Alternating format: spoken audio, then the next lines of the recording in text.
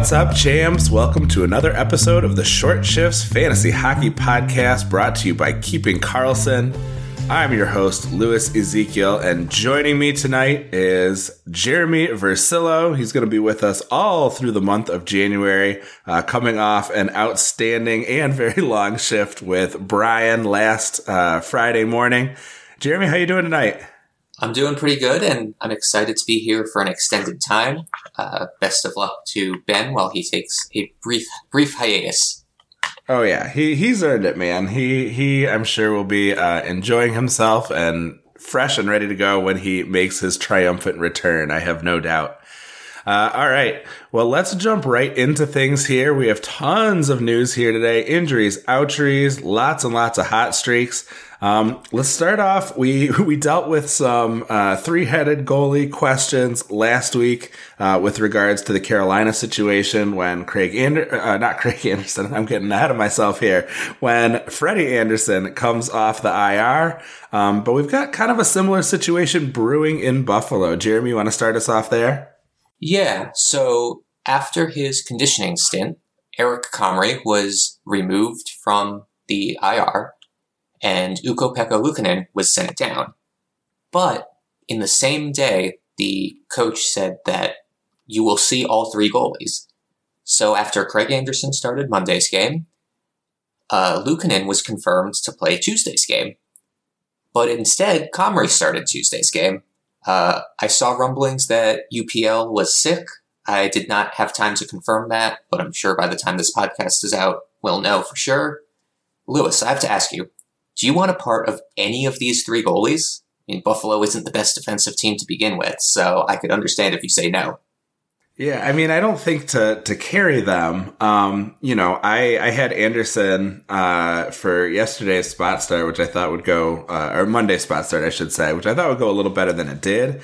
You know, again, I think that Buffalo is perfectly capable with their offense of winning any game. They were stymied by Philly coming off a back-to-back, which I think was a bit of a surprise, but I'm happy to stream them in, but no, I'm not interested in holding on to a player who is part of a three-headed goalie situation. And, I'm going to have to put my money where my mouth is here because I do have Freddie Anderson coming off injured reserve here. And if Carolina ends up holding them, I'm going to have to face some challenging decisions. So we'll keep an eye on that space as the podcast people say. But yeah, it's just too tough, right? Like, it's bad enough being part of a tandem where you're really not sure who's going to start any given game, but throw in a third variable. And I think, I understand where they're coming from a hockey sense, but from a fantasy standpoint, give me the stream, but I'm not super interested in carrying someone, when we don't really know who the true number one or even really like 1A is. Totally agree with you there. I mean, if I had to put money on it, I would guess Luukkonen's going to eventually take that job. He is their goalie of the future. He's looked really good this year, and he's had some good minor league stops. But yeah, if all three of them are getting starts, that means no one of them is getting 50% of the starts, and that's just something you can't hold in fantasy. Yeah, I'm with you there. It's just too tough. We've got another kind of injury-ouchery situation to talk about over in Detroit. This one's an ouchery. We have Tyler Bertuzzi returning here on Tuesday night triumphantly as the Red Wings are holding a lead in quite a track meet of a game against the Winnipeg Jets. Obviously, it's not over. You all listening know how that finished up. It did mean some significant adjustments. Bertuzzi is on line one with Larkin and Raymond, which I think will be a nice boost for each of them. It does send Kubalik and also Raymond down to power play 2, Fabry and Bertuzzi taking power play 1 with Larkin, Perron, and Hronek. For what it's worth, there was a goal. I haven't seen it myself, but it must have been kind of during a change in the power play because it was Seider getting in with Raymond and Larkin, so there must have been some blending taking place there. Mo Seider, by the way, nice game, 4 assists, I believe, so far here on Tuesday. So getting in on a ton of that action, including one on that sort of blended first and second power play that he happened to be out for. with Kubalik down on the fourth line. I know he scored on Tuesday, but he's off the top power play. He's way down the lineup. I know that at the bottom six is maybe not necessarily a real line 4 and line 3. But Kubalik we've talked about a few times. He's probably ready for the snoozer bin, eh? Totally. I had him for the longest time in one of my leagues and tried very hard to trade him. And nobody bit, so unfortunately I dropped him about a week ago and have not regretted it. Well, you were quicker than me. I am a Sunday and Tuesday dropper of Kubalik in a couple leagues, so I should have been taking my own advice maybe a little sooner. Missed out on a chance to pick up Joel Farabee, who we'll talk about upcoming here, and kicking myself a little bit over that one.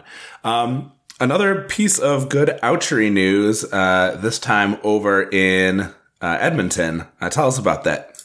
So as I put in our documents, the good Kane is about to return, meaning Evander Kane. News dropped on ESPN this morning that he could be 9 to 11 days away from returning, which is about 2 months earlier than the initial timeline I had seen many months ago. Kind of interesting to hear that coming just out of nowhere. I would be interested in Kane if for some reason he was dropped. I know a lot of people may be scrambling now to pick him up because he wasn't supposed to be back until March. Good in hits, blocks, goals, he does it all.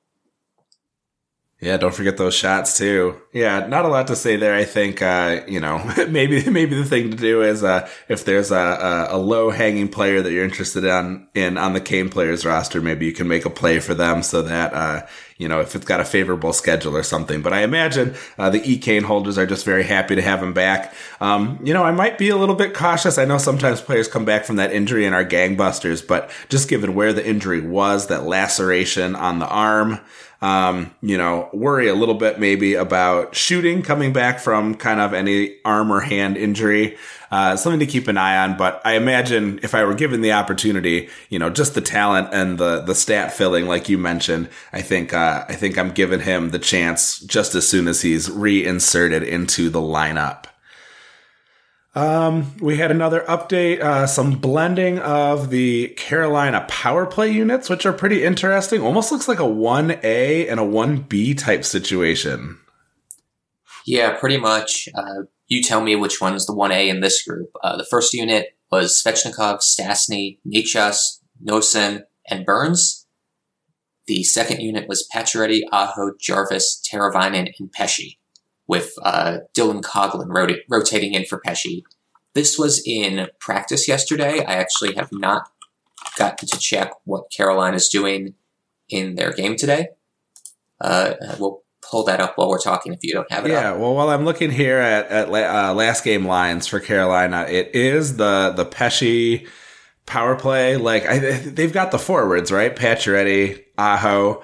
I think you would sort of, I don't know. My rule of thumb is usually I go by the defender, right? The number one defender kind of indicates the number one power play. And certainly I would prefer to have Brent Burns QBing my power play than Brett Pesce. But so far it's the Pacioretty, Teravainen, Aho, Jarvis, Pesce at 54%, and Neeson, Nichas. Ben would have my head for that one. Kotkaniemi, Svechnikov, and Burns are in about 37%. So, I would be fine with any of those players. I'm not making any decision on any of these players based on, one shuffle of the power play here, especially because it does look pretty even. Neither of those is bereft of talent. I don't think I'm going to make a choice based on that, but it'll be interesting to see how it shakes out, and if they find a combination that works for them a little bit better. And then one other item here, keeping an eye out on some changes up on line ones as long as we're discussing some line changes. And again, these may be temporary. Anton Lundell got promoted to the first line. Coach Paul Maurice suggested that he thinks Barkov and Lundell can elevate each other's games. Lundell has been cold with no points in the last 7 games. Our listeners, I imagine, will know how the outcome of that late game against Colorado went. So they'll have a better sense of how that Lundell promotion really has played out. A line one player I'm a little more interested in although he's not as widely available. Lundell is rostered in only 22% of Yahoo leagues.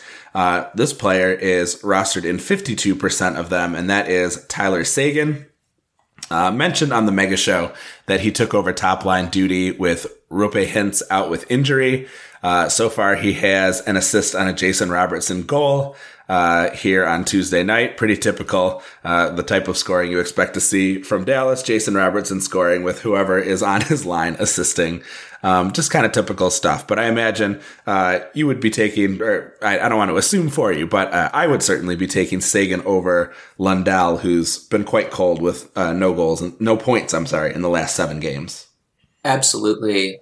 Jason Robertson is quickly vaulting himself into the must-have line mates territory, similar to Alex Ovechkin or Nikita Kucherov. So if Sagan's centering Jason Robertson, I want him on my team. Yeah, definitely. All right, and then one more line shakeup down in the U.S. Capitol. Tell us a little bit about that, Jeremy. So at practice yesterday, the Caps lines had Kuznetsov centering Ovechkin and Milano, Backstrom centering Eller and Oshie, Strome centering Sheary and Wilson, and then Dowd, Johansson, and Hathaway as the fourth line. Definitely looks like the Caps are going for a top 9 type of look. I like Sonny Milano in that spot. If you're going to be playing with Ovi, why not give him a shot? Kind of a big downgrade for Dylan Strome, who is no longer on the top power play either. And then Lars Eller, TJ Oshie, maybe have some appeal. What do you think? Yeah, Strome came up on the Mega Show as a guy who, had been more or less staple to Ovi. Interesting that it is Backstrom's arrival that moves him, but not because Backstrom gets paired up with him. But you go back to what we saw much of last year, which is Kuznetsov with Ovi. Like you said, a nice spot for Sonny Milano, who's been producing even without necessarily having a ton of Ovechkin access. And yeah, certainly seems like a downgrade for Sheary and Strome, who we were talking about quite positively last week. So again, with all of these line shakeups that we've mentioned, take them with a grain of salt because they may not necessarily last. So I'm not advocating anyone to make like a frantic panic move. But this is something to keep an eye on. And if you end up with 2-3 games where you're seeing these lines stick for a bit, it may be time to move on from some of these guys, especially if there are some more appealing players, maybe some that come up in our hot streaks, who you could potentially switch in, or if they have a nice schedule coming up, sometimes just going after your opponent with a mass number of games can be an effective strategy. Jeremy, we are right out about the halfway mark, so let's go ahead and take a quick break and hear from some Blue Wire sponsors. We'll be back shortly. You are listening to Short Shifts. Welcome back to Short Shifts. You're back with me, Lewis, and Jeremy here. And Jeremy's going to take us out to Seattle, where the hot streaks are abundant. I'm going to try not to gush too much about my hometown team here. But the Kraken have been on an East Coast road trip and have been dominant. Almost everyone's on a hot streak. The team has now, with today's game, they're up to 30 goals in their last 6 games.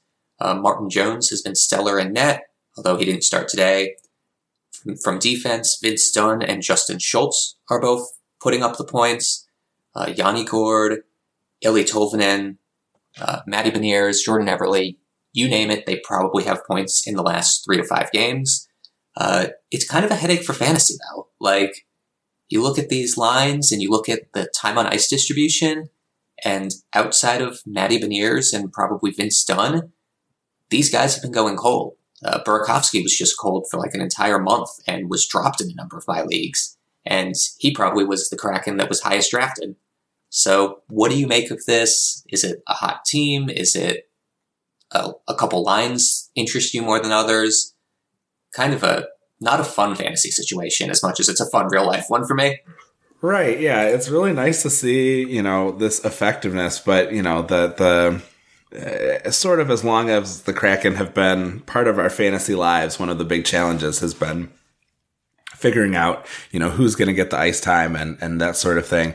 Tolvanen's just been on this tear. He obviously is enjoying his new environs. He, kind of struggled to keep his head above water in Nashville in terms of getting ice time.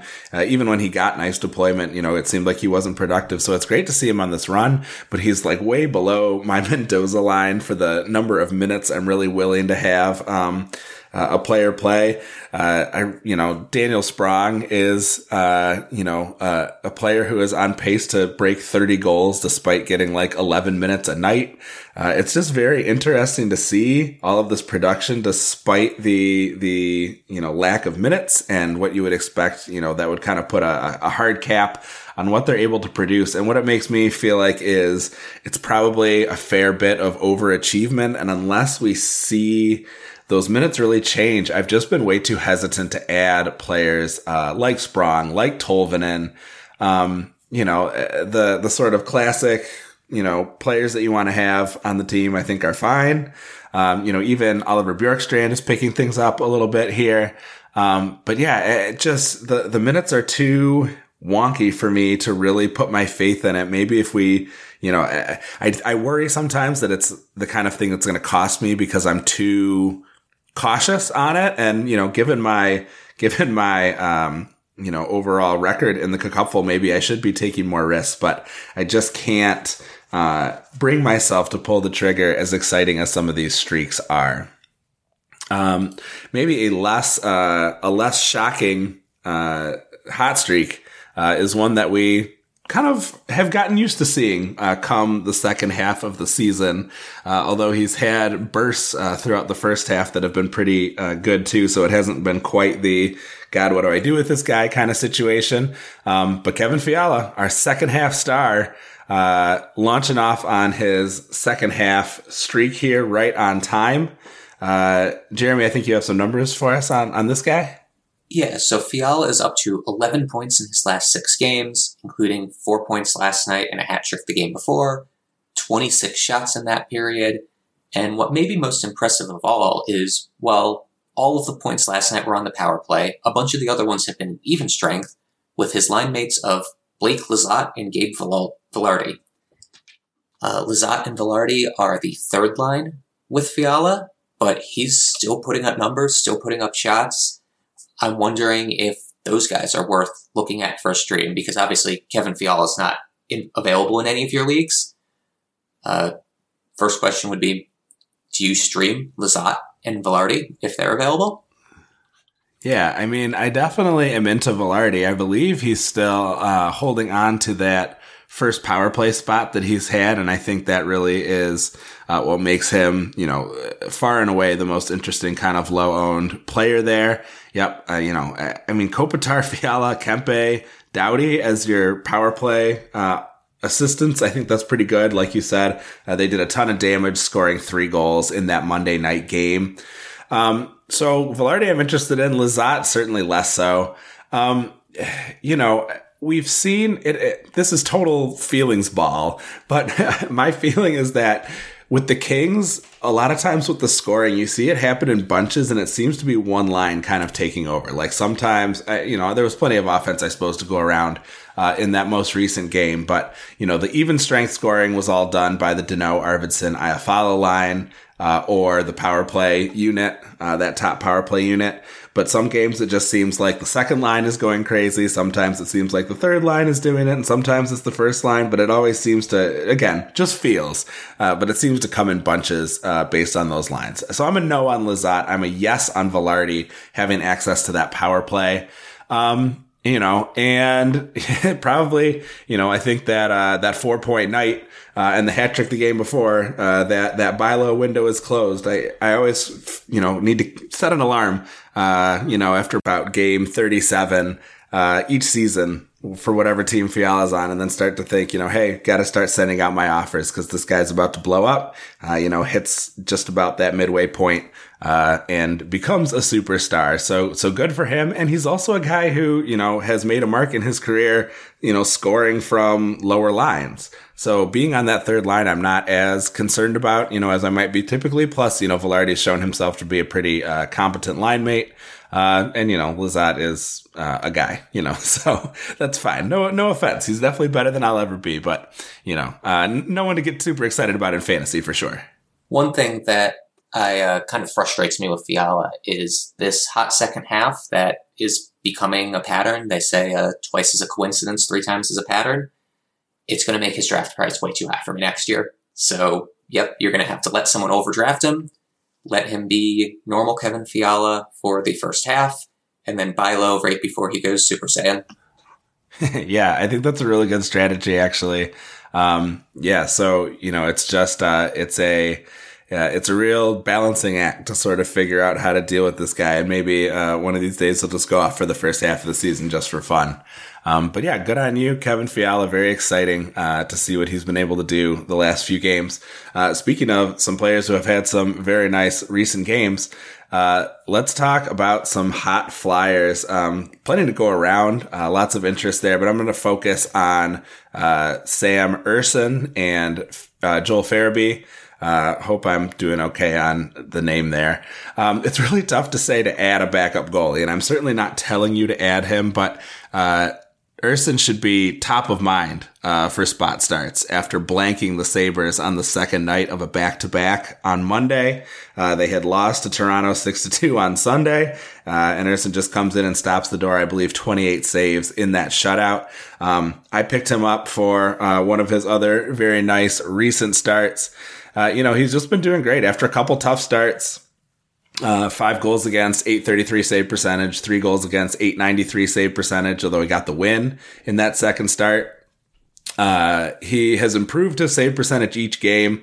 The last 3 were also wins with quality starts, over .930 save percentage. And he had 2.66 goals saved above average, against the team leading the NHL in goals per game at 3.89 goals each game for the Sabres. Not an ad, but until he slips, I would certainly look at Ersson as a high-quality option for spot starts. And there are 2 back-to-backs for Philly next week because of that 5-game schedule that they have. And that Tuesday game, which you imagine it'll be Hart and then Sammy E., that game was against Anaheim, which is the 31st highest scoring team.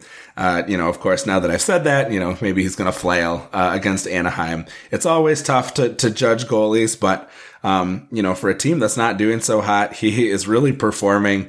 Love to see it from Sam Ersson. And then, of course, Joel Farabee, another nice option for you there. He has been on fire lately, getting great deployment, playing with Konechny and Noah Cates. And his hot streak is up to 5 points in the last 4 games. Getting some decent shot numbers in there. So another guy that I would be looking at with that 5-game schedule coming up next week, and a reasonable schedule here, in the current week as well. Yeah, I couldn't agree more.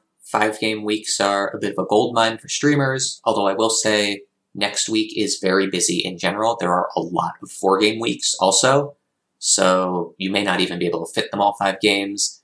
I do like the Ersson call out for getting 2 starts from a streamer goalie. That is always a good thing. And it's clear that he's passed Felix Sandstrom in the depth chart and will probably be the backup for the rest of the season, I would guess. Yep, I agree with you there. I think until Ersson starts to falter, I think he's going to be the guy that you're going to. Like I said, improving each game. Next game, he's going to save more pucks than are shot at him. So, I looked at the scatter plot, and that's what the statistics tell me. And I'm a stats guy. I'm into the analytics. So that's what I'm pretty confident will happen. All right. I think you've got an option for our category leagues friends that they might want to take a look at.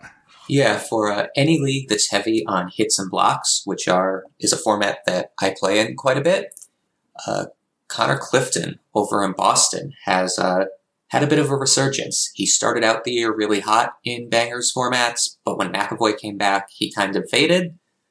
He's currently 15th overall in the league for hits, and he had 9 blocks in Sunday's game. He's been cold lately for points, but that's not what you're picking him up for. Yeah, I think I had the set somewhere. Oh yeah. over the last 4 games, he has 17 hits and 18 blocks. And yeah, if you need a defensive banger at the end of this week, pick him up. Yeah, that's a category winner for you for sure. A guy who has had some scoring outbursts. But yeah, with him, scoring is just the gravy on the bangers and mash that he is delivering for you each and every game. All right. We got just a couple more to go. A quick little kind of postscript on the Michael Amadio experience. After that super hot streak of 9 points in 7 games, he's gone pointless and shotless in the last 2, with his ice falling under 15 minutes in 4 of the last 5 games, even as he kept his streak alive through some of them. My biggest concern is the lack of shooting. He was shooting the puck plenty when he was on this big streak. And so 2 games without a shot, yeah, it's a small sample size, but those games coincide with a drop from power play 1 ice time for most of that streak to 0% power play time on ice. I think it's time to thank Amadio for his production and let him go. If you hadn't already done so with Vegas, with the 2-game schedule this week. Seattle, Boston, Carolina, Columbus, the Islanders, Ottawa, and Toronto all have 3 games between Wednesday and Sunday. Philly's got 5 games next week, so those might be teams that I would be looking to target for volume. Obviously, league to league to see what kind of players are available and producing, but that's a guy that I think we could let go. And then we got one more line blender before we send ourselves off into our Tuesday night here. Jeremy, lay it on us. Yeah. Last but not least, the Nashville Predators have put their power play units in a line blender in addition to their even strength units that we mentioned last show. It's kind of annoying, but it's been working for them as the team's been really good lately. But their first power play unit last night, I believe, was... let me pull it up. It was Jussi Johansson, Parssinen, Forsberg, and Thomas Novak, who was a 25-year-old rookie who's been up for a couple weeks now, who's been putting up the points. I mean, he had a point last night, getting lots of power play time on ice. But even that was what the beat writer tweeted their first unit being.